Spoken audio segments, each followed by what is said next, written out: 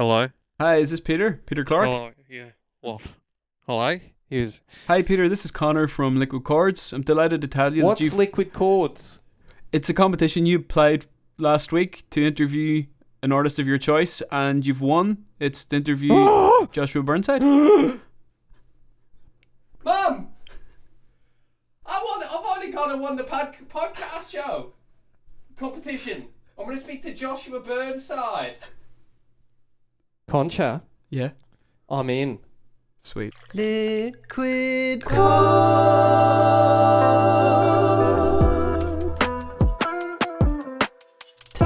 about the music in your life. Liquid Chords.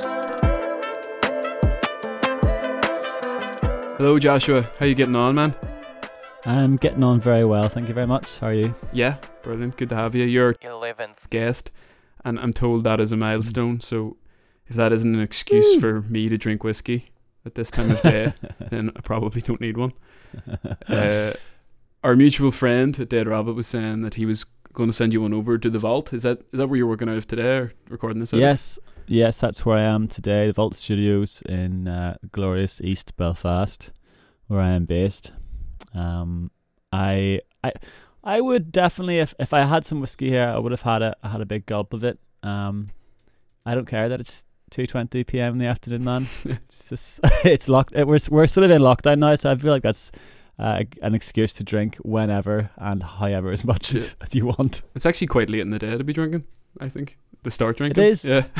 Yeah, I agree.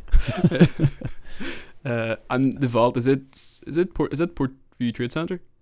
No, Portview Trade Centre is like the sort of more upper middle class version of what we're doing here. They've got actual heating and stuff and really big fancy rooms, whereas we're all very skint artists and musicians who don't have heating in our building, but we are much cooler. Yeah, no, than those definitely. guys. I saw the radiator in the background. I thought you were just fixing repairs in your spare time, but that is to heat the room. No, I have 3 little oil radiators, and it's just about keeps this place warm enough. Well, the music coming out of there, I have to say, it's pretty decent, pretty good. Thank you very much. And you recorded the entire album, the last album in there, yeah? Yeah. Pretty much. We recorded some drums elsewhere and a few other tiny bits and pieces, but for the most part, it was all done in this wee room here, yeah. Which I'm really quite happy with.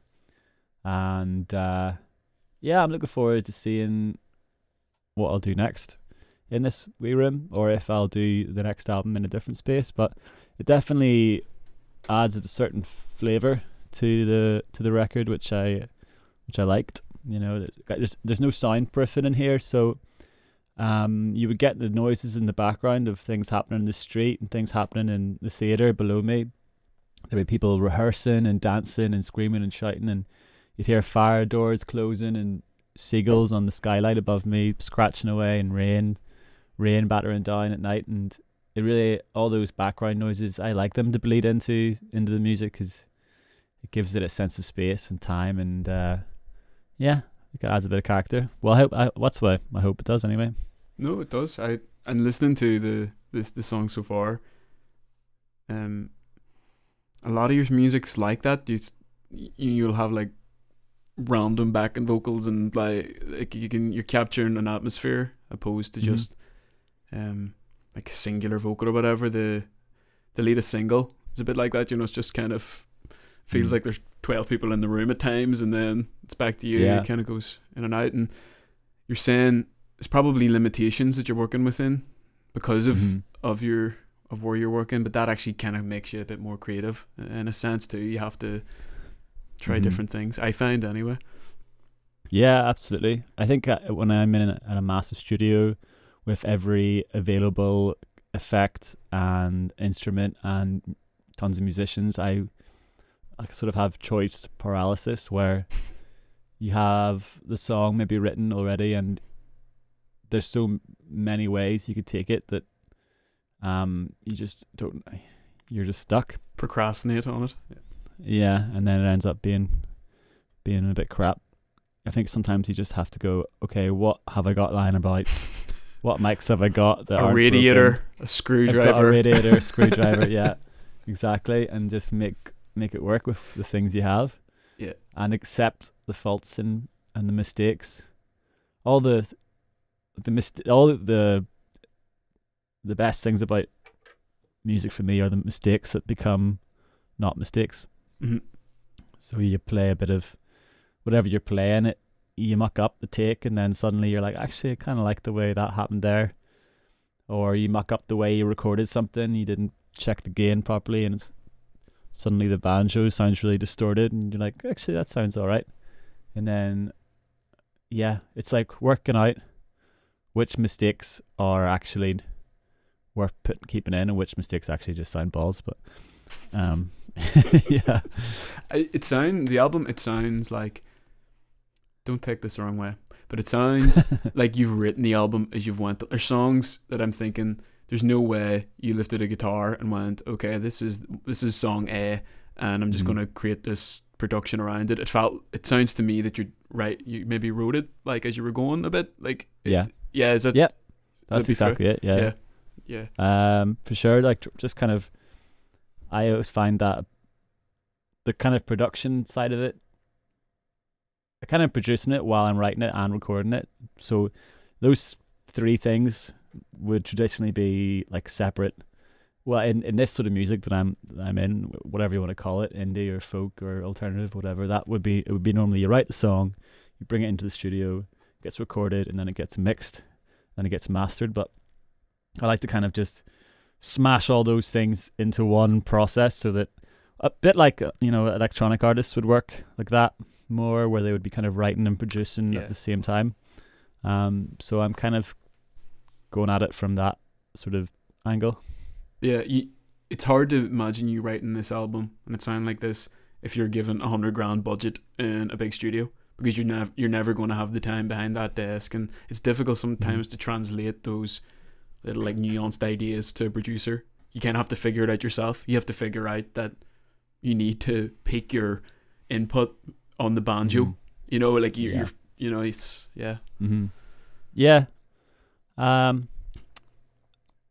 I think I'd like to work with a producer someday who would take maybe my music in a different direction, but right now I'm really enjoying kind of going down this sort of rabbit hole that I'm on at the minute, and I think the next things that I work on will kind of take this sort of sound even further, and the songs will become even less structured and even more acoustically kind of unusual and experimental, and then maybe I'll come back to something more,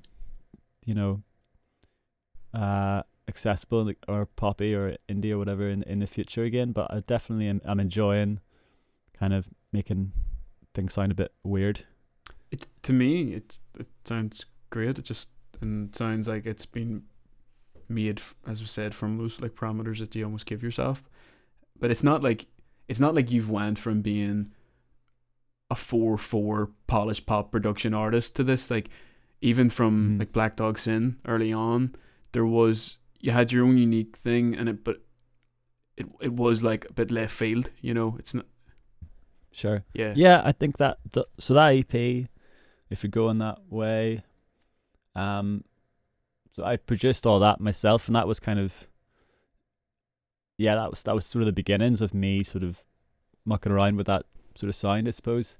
And then when I recorded that first album, Ephrata, I kind of didn't trust myself with an album, and so I ended up, recording with lots of great producers, different producers, and some of the tracks were better than others, but I do feel like something was lost along the way, and that it didn't have as much of that weirdness in it. So I've kind of come back to that original sound, but kind of taking it further in that direction. I mean, actually, there is songs on the album that are pretty straightforward, just guitar and vocals and all that crack, or drums and guitars and the sort of standard thing. But the songs that I'm most happy with are ones like I Saw the Night and Driving Alone in the City at Night and Napoleon's Nose, and the ones and Under the Concrete as well, to a certain extent, where I'm kind of going, what can I do here that'll kind of be surprising and kind of interesting on the ears. Under the Concrete's I think it's the perfect combination of the two types of song that are on that album. It like Cool. Yeah, to me anyway, it blends those elements of like the more acoustic traditional sort of song with the others. It seems to be like a centerpiece almost, that album, to me, listening to it anyway. I don't know how you feel about it. Yeah, no, I agree. Sort of that it's kind of epitomizes that kind of standard song structure with this kind of other thing that I'm trying to do. Like when I first let my old manager Lyndon listen to it, he was just like, yeah, it's a good song, but the production needs to change. Everything needs to change. And I was like, what do you mean? And I was just like the song itself's good, but like, for example, after 2 minutes, it goes to dead air and it's just like birds whistling and someone clapping in the background. It's like, this is not radio friendly. Yeah, from downstairs. And then it's like, and then the vocals sound really dry and really crisp, and it's kind of off-putting and all this other stuff that he was like, the production is just really, it's not radio friendly. And I was like, well, yeah, that's kind of the point. And and he's like, all right, okay, well, if you think that's okay, then go for it. And then eventually he did kind of came around to it and was like, yeah, I like the way you've done it. But I think on first listen he thought it was a bit jarring and a bit unusual. But I think that's the fun in it, though. Sometimes you have to just go do that thing that you think sounds good, even if it sounds kind of bad at first to everyone. Yeah. Trust that they'll find that same sensation you feel when you Yeah. hear it. Do you ever worry, or did you with Lyndon? Because obviously Lyndon, you knew shit. Did you ever feel like a pressure to capitulate and things like that, or do you? Do you ever feel like, oh, like, okay, maybe I do need to rein this in, or you just stick by your principles all the time?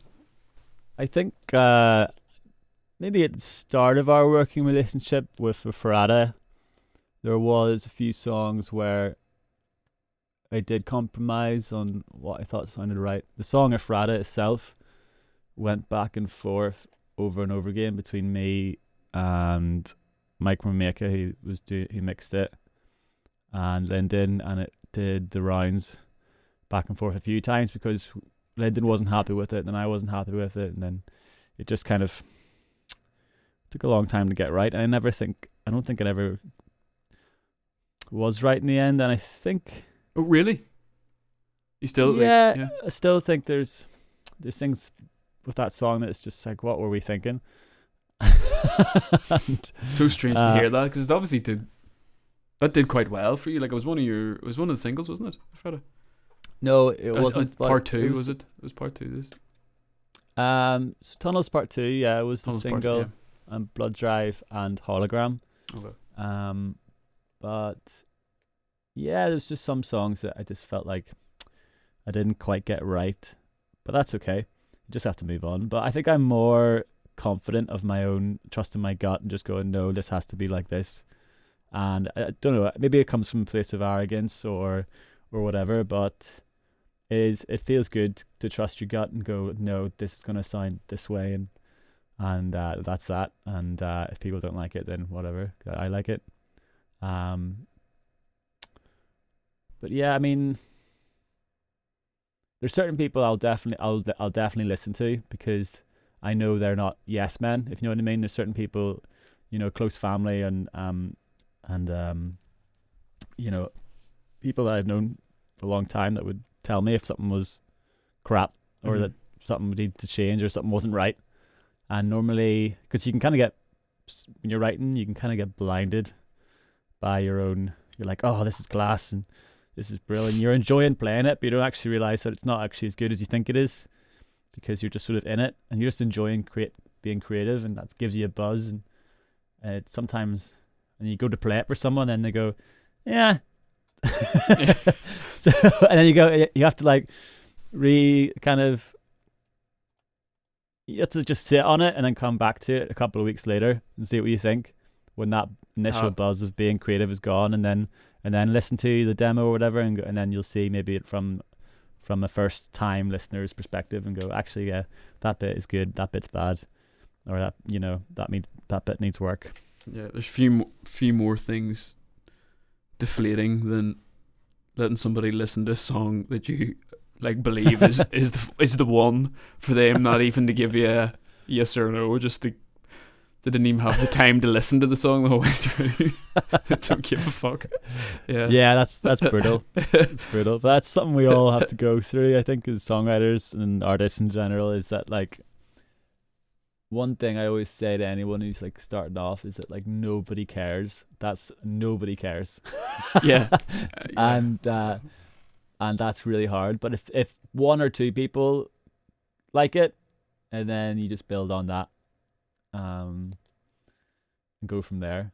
And that's even if no one likes it and you like it, then it's still worth doing. It's still it's the part of the process is just, you know, making art is the goal, not actually the end product, I think.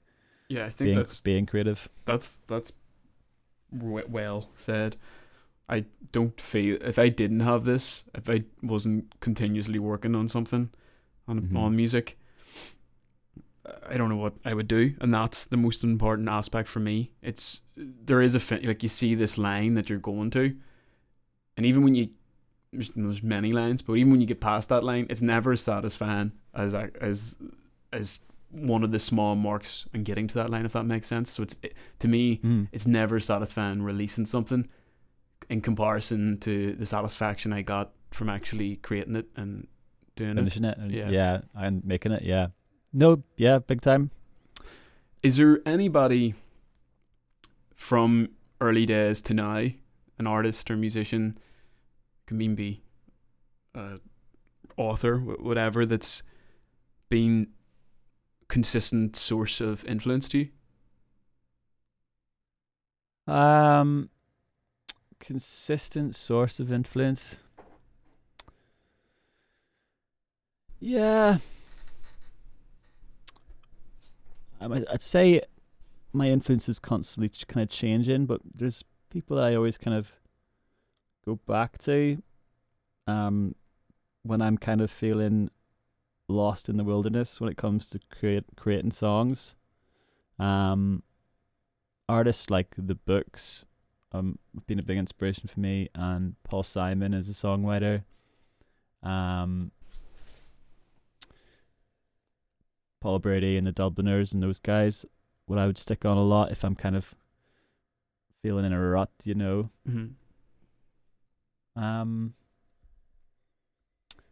I always forget what I listen to when people ask me. And I'm like, I can't even remember, because it's always kind of new stuff. My difficult truth, I think, with that is I don't think I listen to as much music as other people. I really don't. Like, I think I don't listen to an enormous amount of music compared to some of my friends, and I think it's one of the reasons I think that is because I started listening to music with a really analytical mind, so I find it really hard. It's like I find it really hard just to get lost in some music if it's too similar to what I do, or if it's in the same sort of thing.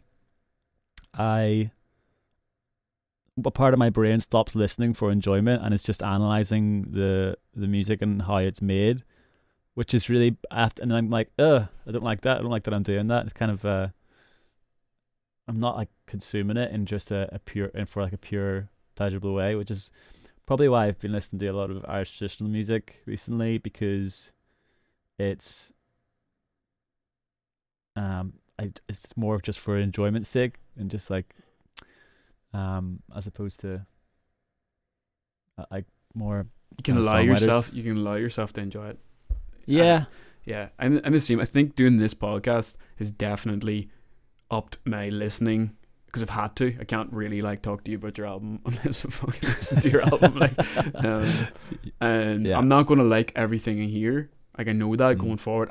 But I think by listening to it in a different way, that listening to artists in a different way, I'm more capable of enjoying it, because there have been artists that I don't think I normally would have listened to, you know, Mm. and just for whatever reason, maybe because the thing you said, because it's too close to what I do, so I'm critiquing it rather than enjoying it. But coming from it at this angle, I've actually really enjoyed everything I've listened to in completely different ways. Some of it's made me laugh, some Mm. of it's made me like really connect emotionally. Like your stuff has kind of put me in the horrors at times, because it's so like visceral or something, you know. It's like some of that music is just, and then other parts of it just like beautiful. And yeah, but I don't think without doing this I would have been able to really appreciate it the way I should be able to, you know. And that's sad. Like I miss like listening to music and loving bands when I was younger, and really them resonating with me, you know. That's Yeah, I think that sentiment rings true with loads of people, because, well, I mean, when you're a teenager and then when you're in like your early 20s and uni and stuff, like I think you're still kind of creating your identity, and a lot of that identity is wrapped up in music, the music you listen to, and what these musicians or singers are saying to you, and you're still trying to work out what you know, what life is, and having all these existential kind of stuff going on around that age as well, a lot of people. So songwriters, you know, like Dylan and Paul Simon, and then more contemporary ones like Conor Oberst and people like that, Ben Gibbard, like these were kind of people that I would look to for answers for stuff, the way people might look to religion. So you kind of become obsessed with these people and look to them for answers, even though, and then when you realize they have none. yeah, they're just like you and you in the void. I don't know. and life just gets fuller and fuller as well. I don't think life gets better or worse as you get older. It just gets there's just more of it. You're just cramming more stuff into the day. I remember being like, when I was younger, being bored now and again. I haven't been bored in like 10 years. Yeah. I've just been, if there's a minute in the day, it gets filled real quickly. Which is, I think that's why one of the things I kind of enjoyed about the first lockdown there was that I suddenly, although it was a really stressful, anxiety-inducing kind of time, and I had it easy because I didn't have, you know, it wasn't like I was working for the NHS or had to leave the house or do anything, didn't have any kids to look after or homeschool, but we all had that sort of underlying anxiety to some degree, but despite that, I felt like when you got off for your summer holidays when you were a kid and you just had all this time and space and like, I don't know, and lack it of was- guilt to do lack of nothing. guilt, just to sit Yeah. around and do nothing and just be, just exist.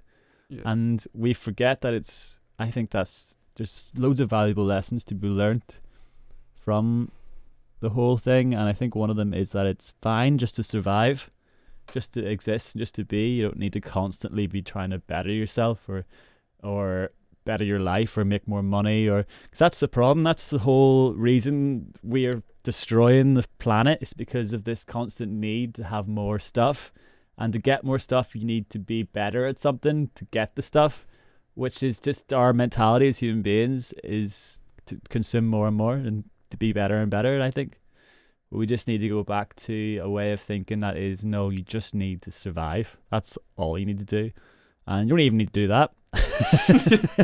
You don't need to do anything. I remember playing with yourself a few years ago. I was in my old band, and it was at the Limelight or Limelight 2. I can't remember which is which, but it was, I think, ourselves and Ports. Okay, yeah. Yeah, and it was the first time I think I saw you perform live with your brother. And Yeah. Totally like awestruck with his drumming, just like, yeah, and I got I got chatting to him after actually. It was like, I think he was a few pints deep. I think we both were. Sounds about right. But we were chatting, and Ports were about to start playing, and he was just telling me about like what he was doing or whatever, and I was quizzing him on all these time signatures he was playing in. But this guy goes, Ports were just about to start, and this guy goes, shh, fuck up, shh. And I was like, oh shit, here, Connor is his name, is it? Yeah, it is. I was Yeah, like, yeah. I was like, Connor, shit. And he's like, fuck, ignore him, that's my dad. I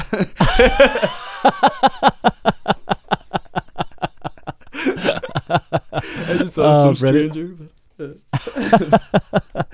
So it was my dad there as well, and he was saying to shut up because their man from Ports was talking. Yeah.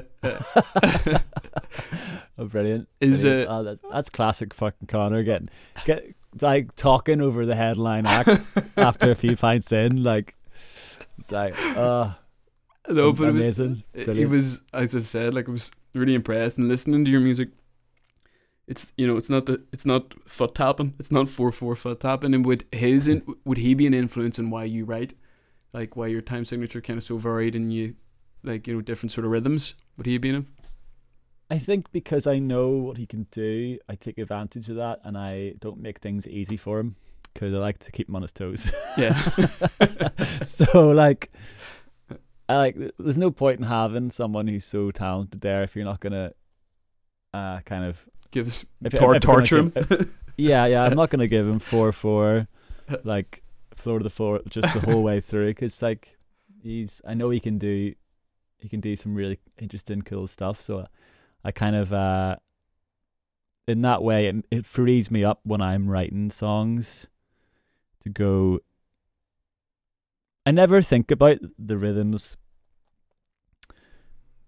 I never think, oh, I want this rhythm to be a complicated one, or I want this to be in 5/4 or 7/4 or anything like that. It's just the way it comes out sometimes, and that sounds really wanky or whatever, but it's just whatever works with the words and the mood of the song. And if sometimes I actually get really confused by like simpler rhythms and simpler beats now and again. And like a friend, I was working with on a track that with Kieran Lavery recently, and he sent me over the demo, and it was a little guitar finger picking part that it's like the first finger picking part you learn, and I had been playing. For some reason, I couldn't get my head around it and it was just like a 4/4 thing, and like I just kept playing it in this weird way that wasn't right, and I was like, what is, my brain is just going into these totally obscure rhythms and I need to relearn how to play the simple ones. Yeah, I've played with some incredible guitarists that can play in 7/4 and not think about it, and they can't keep time in 4/4, or it's you do meet people like that. That's me. Yeah. I can't keep time in 7/4, never mind 4/4, but we can ask this question just to promote other Irish artists. Is there anybody you've listened to who's caught your attention? You might not necessarily know that you've enjoyed their music. Yeah, there's loads of great Irish artists at the minute. I think the scene's really amazing. It's great stuff like Lemon Shallow, who are brilliant. Junior Brother, who's class. Alfie, the Gloaming obviously are amazing. A lot of people would know them. And Lankham, of course, are incredible band. And then people up north that I'd be a big fan of would be Joel Harkin, Kieran Lavery,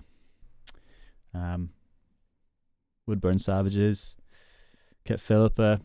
There's so much good music coming out of this island. I think we're punching above our weight. I know it's a cliche and everyone says it, but I think I actually believe it to be true at the minute. Anyone who says otherwise is just hasn't got their ear to the ground. Yeah, no, I agree with you. Moving forward, any plans for? Obviously, you haven't been able to gig or really promote the album in the way you probably would have hoped. Is there any plans for gigs in the new year? Yeah, for sure. We've got a sort of tour booked, UK and Ireland tour in March, so that'll be Glasgow, Manchester, London, Belfast, and Dublin, and tickets are available now. I think the gig in Belfast is in the Ulster Sports Club. I think it'll sell out pretty quickly if it's not already. So yeah, I'd get tickets early for that. I think people will be itching to see any live music, so I'm hopefully sell that one out. And yeah, well, that's assuming that we don't go into wave 3, but fingers crossed. This time it's personal. Yeah, the umpire, coronavirus strikes back. No, that'd be good. I'll definitely try to get up to the Ulster Sports Club gig. It is funny that was the album or all this songs. Sorry to go back. Is all the songs off Into the Depths of Hell written before March? Yeah, it's just it just happened to be a perfectly named title for. I'm worried that I sort of like brought this evil into the world. Like I sort of summoned it. Like a sort best of, promo mad campaign ever. Yeah, it's kind of by some sort of wizardry, or witchcraft. I like summoned all this hell into our lives. But hopefully not. No, it's been a nice thing to listen to while we've actually been in the depths of hell. Joshua, seeing as it's our 11th episode, we've asked a friend of the show, Peter Clark, who happens to be your biggest fan, to ask a few quick fire questions. Do you think he'll even pick up the phone? I hope so. Yeah, hold on. Because he was so on for doing this earlier on, so if he doesn't... I'm very excited. Hello? Hey, Peter. Hello? Peter? Yeah? How are you getting on, man? Oh, is this Concha? Yeah, it's Connor. How are you? I'm alright. We have Joshua on now. If you want to ask him a few questions, he's really keen to. Hey, You're joking. Joshua! how's it going?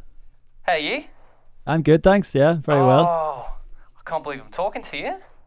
I can't believe it. Thanks. My name's Peter.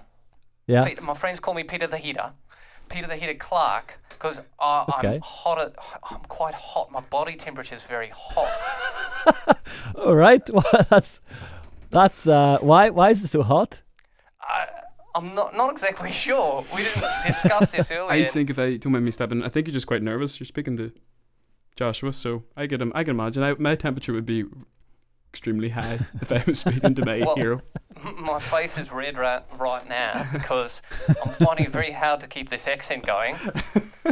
But let's get started with the questions, Josh. You ready? Okay. First one is, I'm very interested in your song Black Dog Sin. Sure. Can you tell me the meaning behind it? I know sometimes artists don't like to talk about meanings behind songs, but if you don't mind, just give me a little bit of an insight. Yeah, sure. Well, I guess it's about self-destruction and depression and kind of going off the rails and drinking and drugs and all that sort of crack and trying to fight off the urge to just kind of to lose it and self-destruct. I thought we were supposed to make a funny bit out of this. It's not going to be funny. Sorry, that was it. Pouring his heart out. Well, yeah, sorry. What's your favourite kind of Indian food? And before you answer, I know the answer because I'm your biggest fan. But Okay. think about it. Come back to me. And I'll tell you if you're right or wrong. My favorite Indian food is I've forgotten what it's called now. I mustn't like it that much if I can't even remember what it's called. Oh, I like mate. not ironically, quite aptly, I like a Rogan Josh. Oh, you fell right into my trap. Good answer. You are correct, Rogan Joshua. Very good. Thanks. Okay, next one. Your debut album, Ephrata, was Yes. partially inspired and written in the country of Colombia. Is Colombia a country? Okay, good. Now, tell me this. Your sophomore album, Into the Depths of Hell, was that inspired by a trip to County Leitrim? Yes. I thought as much. Okay, last one, right? Today, do you know what today is? It's Sunday. National Cranberry Relish Day, correct. You got it right. All right? I don't really know. It's not really a question, but That's not really a question. Yeah, you're just kind of telling me things. Anyway, thanks Joshua for being a part of my question show. Yeah, no, that was interesting. And I'm an interesting guy, what can I say? you are Peter the Heater. Cocktail time with Steph. Steph 2021 didn't think would make it. Woo! Oh my god, time finally has meaning again. Happy New Year. Same to you. So how are we bringing the new year in? What have we got? So I decided to bring in something that was funky and a bit fresh and kind of weird, and I guarantee you haven't tried it before. Okay. I'm intrigued. Scared. Okay, so today's cocktail is peppered sauce. You're right. I've never had it before. Okay. Okay, so like my thoughts behind this are like we've had New Year's, we've had Christmas, there's been a huge amount of food, and now it's like we're gonna be eating, like I know I'm gonna be eating leftovers for like the foreseeable future. So I was like, why not like make fancy pepper sauce? So right, I'm gonna talk you through it, okay? So it sounds weird, but trust me, it is delicious. You haven't let me down thus far, so I'm going to bear with you, but I'm very skeptical. But go on. Okay. So you're gonna make your classic peppered sauce. So you're gonna need butter, you're gonna need shallots, you're gonna need green peppercorns, you're gonna need some stock. So I prefer chicken, but you can use beef or you can use veg stock. And then you're gonna need double cream or a vegan alternative. And finally, you're going to need Dead Rabbit Irish whiskey, and it's really it's so good. I'm telling you now, it's really good. So what you're gonna do is you're gonna whack some butter in a pan. I mean, like I'm not gonna tell you how much butter you should add in a pan. I feel like that's a very personal thing for everybody. So you're gonna have butter in a pan, and then you're gonna throw in 2 finely chopped shallots. And you're going to add about 3 tablespoons of green peppercorns. So you want to pre-crack them before you throw them in the pan. And then you're just going to let them kind of like sizzle and get happy together. And then they're going to brown. So when you see the shallots starting to brown, that's when you go, bam, in with the dead rabbit. And so when they're not expecting it. Yeah, no, you gotta take them by surprise. So there's no like official measurement for the whiskey, so I would say 1 good glug should probably do you. Okay, everybody knows what that is. Yeah, I mean it's like official world standard for Glug. alcohol measurement. But yeah, so you're gonna add a glug of Dead Rabbit Irish whiskey, and what this is going to do is it's gonna kind of deglaze the pan. So any of those fats and sugars that have kind of caramelized onto the pan, it's gonna take them right up, make sure that they're present in the sauce. And then also because we're using whiskey, what it's gonna do is it's gonna really highlight the spiciness, but also add complexity because there's still spiciness within Dead Rabbit, so it kind of adds a lot of depth to the sauce. So you add in your glug, you let it deglaze, and then you let it reduce by probably about half, depending how big your glug was. It might need to reduce a little bit more. And then you add your stock, and then you let your stock reduce, and then you finish it off by adding in some cream, some double cream. And then you can kind of season it with salt and more pepper if you so choose. But what you'll find is that just adding the Dead Rabbit, it really, really adds like such a complexity to the sauce. It's really good. I'm intrigued, and I'm going to try this. There's lots of leftovers, so yeah, I'm going to have peppered sauce and beans, I think, probably. I'll have to check the cupboards. But yeah, it sounds good. Thanks a million, Steph. No props. Bye. Bye. That was Cocktail Time with Steph. Well, nothing is bolder than the jump from the windowsill into the depths of hell, into the clutches of the devil himself. But never mind, that talk is a little premature. I have many sins worse to commit first. Oh, under the dead weight of all the grey concrete creating, covering all of the children, all of the flowers, never ceasing to be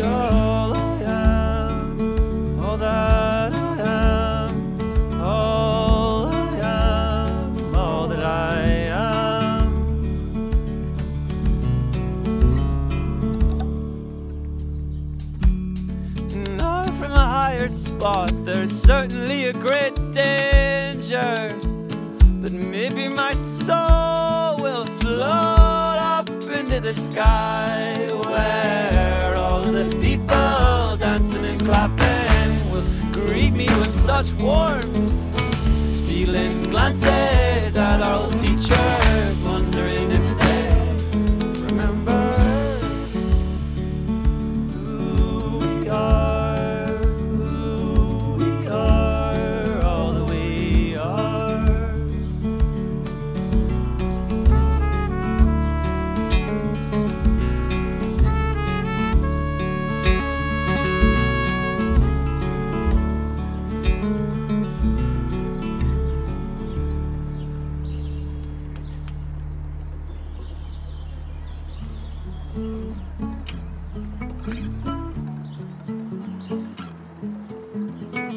Under the blue sky, river ceasing, all of the people under the concrete, and all of the plastic, all of the traffic filling up our throats.